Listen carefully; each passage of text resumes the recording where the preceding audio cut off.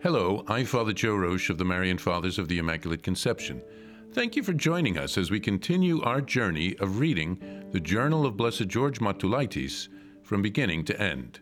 Today we take up from where we left off, beginning with February 3rd and February 5th, 1911.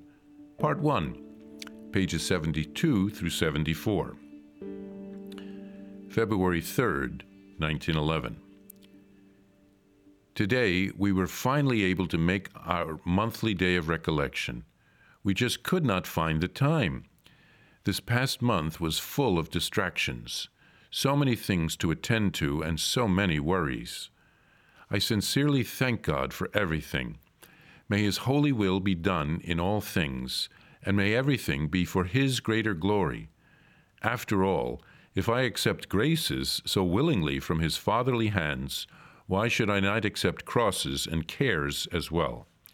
My resolution for this month remains the same, to deny myself more and more, so that I may unite myself with the Lord God more completely. February 5th, 1911. A superior should be very careful not to yield to the wishes and requests of influential people when there is no real need to do so. One person may wish to direct a certain house or the whole congregation one way, while another may steer it in another direction. One may suggest or want to impose a certain field of work, while another may press for taking up something else. One may request a religious for a certain task, while another wants someone else, and so on.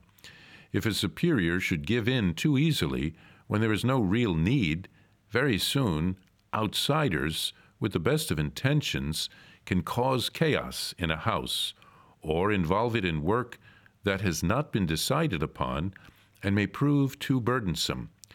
He should be able, therefore, to hold his own and to keep to his own course of action. There will always be plenty to do, and we will never lack work, if only we have suitable people to do it. In choosing our work and assignments, we should keep in mind not so much what various people have requested as what will bring more glory to God and meet the needs of the Church and of souls. We must also keep in mind the gifts and qualifications of our members. Whenever it is evident that a religious is doing well in some field of work and that his efforts are successful, we should be in no hurry to remove him, no matter how insistently someone may ask for him, unless the greater glory of God requires us to heed their wishes.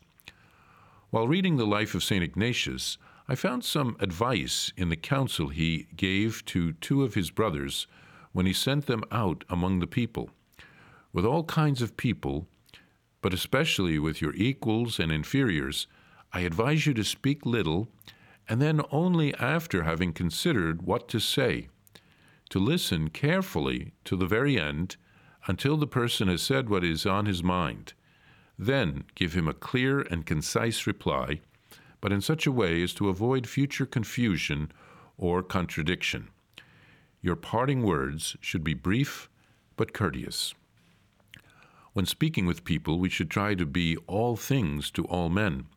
As much as we can, we must try to adapt ourselves to their ways and habits. With those who are more spontaneous, we ought to be lively. With those who are quiet and serious, we should be more subdued. In our conversation, we should take care to plant some good idea or suggestion, to direct people towards something good, towards some good work, or to turn their heart toward spiritual things, toward the Church, toward God. Let us not forget that everything we say, every word, can be made public. We ought to keep this in mind, especially when we are trying to make peace between people who have quarreled. We should not avoid contact with people. On the contrary, we must reach out to them, try to get closer to them so that later we may be able to draw them to God and involve them in work for the Church. But we must also be careful how and with whom we become acquainted and intimate. We cannot proceed blindly in this matter, but we should reflect on it beforehand and discuss it with our fellow religious if possible. In a word, we need to be prepared. We cannot turn away from people, but we must be careful not to lose ourselves among them. Here, too, our views must be governed by the consideration for the needs of the church and the glory of God. Let us seek God and His greater glory, the welfare and good of the church in everything that we do. When we are among people, we should be concerned with their spiritual needs. When we are at home among ourselves, we should care for our own spiritual life and try to make greater progress in it. When we stop being concerned about our own soul and its spiritual life, then we will no longer properly minister to the spiritual needs of others, nor will we care about the welfare of the church or the greater glory of God. We will be seeking only ourselves, our own comfort and vain glory. As we ourselves sink downward, our plans and our work will crumble as well, and then all our efforts will come to naught. In the first entry, Blessed George reflects on trying to fit in the monthly day of recollection. This is a retreat day. It is not always easy to do this in the midst of a very busy apostolic life, but it is so important to do so. In our lives, we can think that everything depends on us and our efforts. It is important to remember the lesson that the saints learned.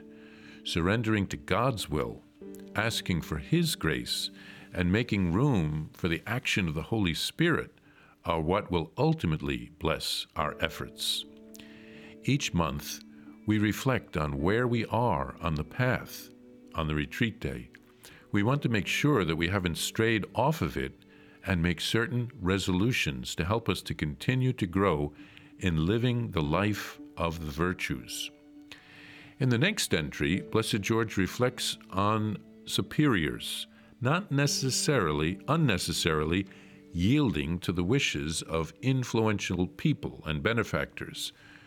Doing the will of God is what matters most. We discover that through prayer. And then Blessed George reflects on the approach to ministry with different types of people. He reflects on the words of St. Paul, how we should try to be all things to all people.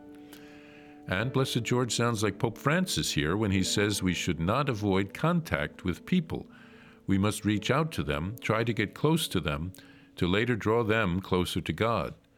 Pope Francis often preaches the same thing. But Blessed George also cautions prudence and being prepared in every situation. Jesus ate with sinners, but he never joined them in their sinful activities. We have to be in the world, but not of the world.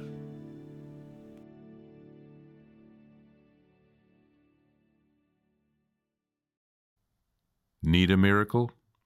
Here's a prayer for a special grace through the intercession of Blessed George, which has received ecclesiastical approval. In the name of the Father, and of the Son, and of the Holy Spirit, Amen. O God, our Lord and Father, you surround us always by your care. Receive our humble petition, and through the intercession of Blessed George, who suffered so much for your glory and for the increase of your kingdom here on earth, grant me the grace, and here mention your intention, for which I ask you with confidence, promising to live from now on with greater fidelity to your commandments. Amen. Our Father, who art in heaven, hallowed be thy name. Thy kingdom come, thy will be done, on earth as it is in heaven. Give us this day our daily bread, and forgive us our trespasses, as we forgive those who trespass against us. And lead us not into temptation, but deliver us from evil. Amen. Hail Mary, full of grace, the Lord is with thee. Blessed art thou among women, and blessed is the fruit of thy womb, Jesus. Holy Mary, Mother of God, pray for us sinners, now and at the hour of our death. Amen. Glory be to the Father, and to the Son, and to the Holy Spirit, as it was in the beginning, is now, and ever shall be, world without end. Amen. To receive a Blessed George prayer card, or to report graces received through the intercession of Blessed George, please visit us at thedivinemercy.org thedivinemercy.org/journal. That's thedivinemercy.org/journal. Blessed George, pray for us. Jesus, I trust in you. Please follow or subscribe to this podcast to receive the latest episodes and updates. If you have been blessed by this podcast, I invite you to leave a review. Reviews greatly improve our podcast ranking and will help spread this podcast to other people throughout the world. Thank you, and God bless you. Are you a Marian helper? Join our Spiritual Benefit Society and start sharing in the graces of all the daily masses, prayers, and good works of Marian priests and brothers all over the world. Sign up is free and easy. Simply visit micprayers.org. That's micprayers.org. Thank you, and God bless you.